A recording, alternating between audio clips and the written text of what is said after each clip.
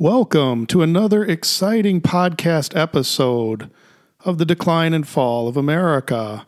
I am Charles Factor, your worldwide broadcasting host, broadcasting live from the Foggy Mountain Studios in the Great Misty Beyond. Today we have a fascinating subject for discussion, and it's a tough subject, so I hope you're ready for a good, tough, meaty subject. This is about dental school and graduate school debt. So you might know somebody that's a dentist. You might go to a dentist. You might have somebody that wants to become a dentist. Well, it might not surprise you, but it did surprise me to find out that the average dental school debt, and this is from November of 2022, so this is recent data, the average dental school debt is $300,000. So that's how much they're borrowing.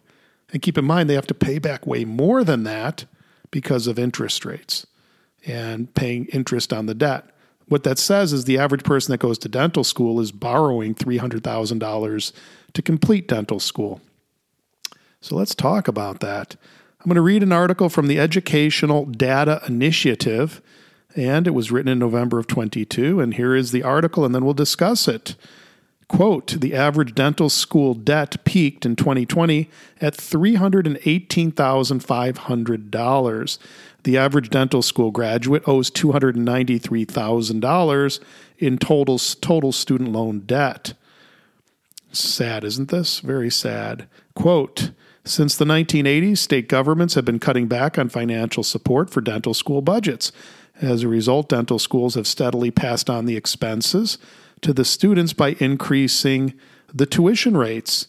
The average dental school graduate now owes $293,900 in student loan debt. The average public school graduate debt was $261,000. The average private school graduate debt was $354,000. From 2004 to 2011, dental schools raised tuition and fees every year by 5 to 10%. The average amount of dental school debt has risen by $178,000 since 1996 alone. There are 68 accredited dental schools in the United States. 66 of those are represented by the American Dental Association's annual education report. And that's basically where this data has come from. Interesting article, isn't it? Quote, the American Dental Education Association surveyed the graduating class of 2019, and in their survey they found that a majority of the respondents funded their education through student loans. 44.6% of respondents, the student loans covered 91 to 100% of their dental school expenses. Part-time employment only managed to cover 1 to 10% of dental school expenses for 81% of respondents. For 58% of respondents, grants and scholarships covered 1 to 10% of dental school expenses. Savings or earned income from a spouse accounted for only 1 to 10% of dental school expenses for 65% of respondents. And for 32% of respondents, gifts and financial support from others covered only 1 to 10% of dental school expenses. Federal Stafford loans, Federal Plus loans, and health professional student loans remain the most popular loans among dental school students. Stafford loans are direct unsubsidized loans available for a majority of majors. Federal Plus loans are usually taken out by the parents or graduate students and used in conjunctions with other loans. And health professional student loans are eligible for students in a healthcare profession with demonstrated financial need. 66% of dental school graduates took out loans to fund their dental doctoral educations. Standard loans have a repayment period of 10 years. But for dental school loans, this may be extended for 25 or 30 years, given the size of dental school debt. And at the end of the repayment, if there are still payments left of the debt, only the federal student loans might be forgiven at this time. So, and it breaks down the percentage of loan categories. I won't go into that in this article, but let me read on later in the article. Quote, students found that dentists with higher educational debt were more likely to enter in private practice over government service or teaching or advanced education. Increased loans made it less likely for dentists to enter the specialist fields.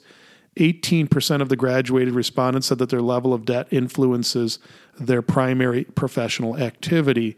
And the majority of whites, Hispanics, African Americans, Asians, and other races stated that they would try to pay off their loans with aggressive repayment plans. The second favorite option among all races was to minimize the monthly payments to protect income and help with monthly cash flow. And it goes on from there. It's basically a tragedy that has unfolded. When you borrow $300,000, and even if you take 10 or 20 years to pay it off, I mean, let's do the math. You borrow $300,000 with interest rates as high as they are, because keep in mind, student loan interest rates are much higher than other forms because they're not secured by anything. So they might be paying 7, 8, 9, 10% on these loans. Over 10 years or 20 years, they might pay back twice what they borrowed. What that means is if they borrowed $300,000, they're going to pay back $600,000 when you count interest. It's basically they're buying a house except for they don't have a house. They have nothing. They just have the ability to work. Now, if you owe $600,000 on your loan, when you count the amount you borrowed and the amount of interest you have to pay, it's $600,000 over 10 years. That's $60,000 a year. Now, to pay that off, you have to earn about $90,000 because you have to pay taxes on your money before you can pay the student loans. So each year, the average dentist is taking $90,000, and they pay taxes on a third of that, so that reduces it to $60,000. And that $60,000 they're paying only for their student debt. What I'm trying to say is, for 10 to 20 years after they graduate from dental school, the average dentist, the first $90,000 the average dentist earns each year is going simply to pay back for their dental school for 10 to 20 years. Let's do the age chronologically. If they graduate from undergraduate at 22 and they go to dental school, which is about 4 years, so let's say they went straight through and they graduate at 26. If they're lucky, 27 is more likely, and they start practicing dentistry at 27 or 28, and then add 10 to 20 years of earning $90,000 and paying back each year $60,000 just to cover the debt.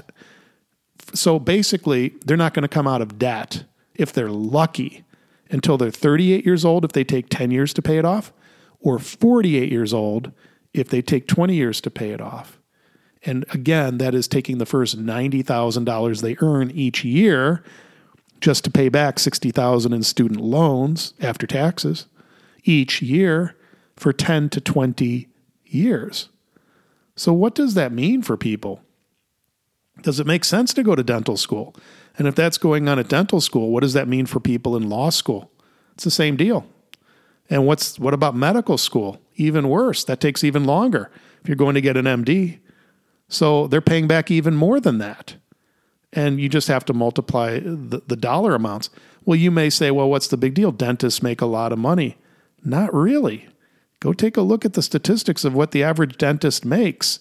They don't make that much money. And if you're taking $90,000 a year away from them every year just to pay their student loans and taxes, they're not making just about anything.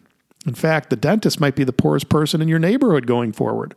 Now, we all know dentists that have done pretty well, right? But they typically own the practice. Have you noticed that? There might be one dentist that owns the practice and they have 6 or 7 hygienists. Maybe 1 or 2 other dentists work for them. But think about their overhead. They've got to pay these dentists enough salary so they can pay their debt. They've got to pay for their office, their furniture. They've got to pay their insurance. They've got to pay for their hygienists. I mean, their overhead has to be in the millions of dollars. So the question is this: does it make sense to go to dental school anymore? Does it make sense to go to law school anymore? Does it make sense to go to medical school anymore? Does it make economic sense to do any of these things? And I'm not even talking about the fact that you have to delay childbearing, or because you're not going to have kids when you're in the school. It would be almost impossible. And then you really can't have kids when you're starting out because you've got to make money to pay back all that debt. So then you're pushing back child rearing even more, probably pushing back marriage even more, pushing back the purchase of your first home or your first new car even more. I mean, how much pushing back can you do until you're like, you know what, it's just not worth it economically. Maybe it's just better just to go to some other field. When you're borrowing $300,000 to go to graduate school and you have to pay back twice that amount when interest is added in, is there any economics that makes any sense at all anymore? Does this make any sense at all? Is this why we have a shortage of dentists? You can't get a dentist if you live in a rural area. There aren't any. And if you're in an inner city, good luck finding a dentist. There just aren't enough dentists. There's only 68 dental schools. Well, and there's a shortage of doctors. So, and there's too many lawyers. That's even sadder. But the point is how are they going to pay their bills? And going forward in the future, when we already have a shortage of people in these professions, how are we going to find people that are willing to take on that level of debt? What happens if they drop out of school and still have the debt? What happens if they don't like it and they quit school? What happens if they start a job and can't find a job that pays them $200,000 a year? So they can't make a living. They can't pay their bills. Something you should know. Student loans are not dischargeable in bankruptcy in the United States. They follow you to your grave. It's the only form of debt in the United States that you cannot discharge in bankruptcy. So people are borrowing $300,000 to go to dental school and probably law school and probably more than that to go to medical school, and they have to pay back $500,000 or $600,000 when interest is added in. And if they can't pay it back, it just keeps accumulating interest. They cannot file for bankruptcy and discharge it. Student loan debt is the only form of debt that you cannot discharge in bankruptcy. So basically what we're doing is we are punishing our best and our brightest. We are running them into debt early in their lives. We are crippling them. That's what's going on. So, make of it what you want. You decide what to make of that. But those are the facts. And if it doesn't scare you, well, it sure scares me. I am your worldwide podcasting host, Charles Factor, asking you, isn't this just another clear sign of the decline and fall of America? Wishing you a great day.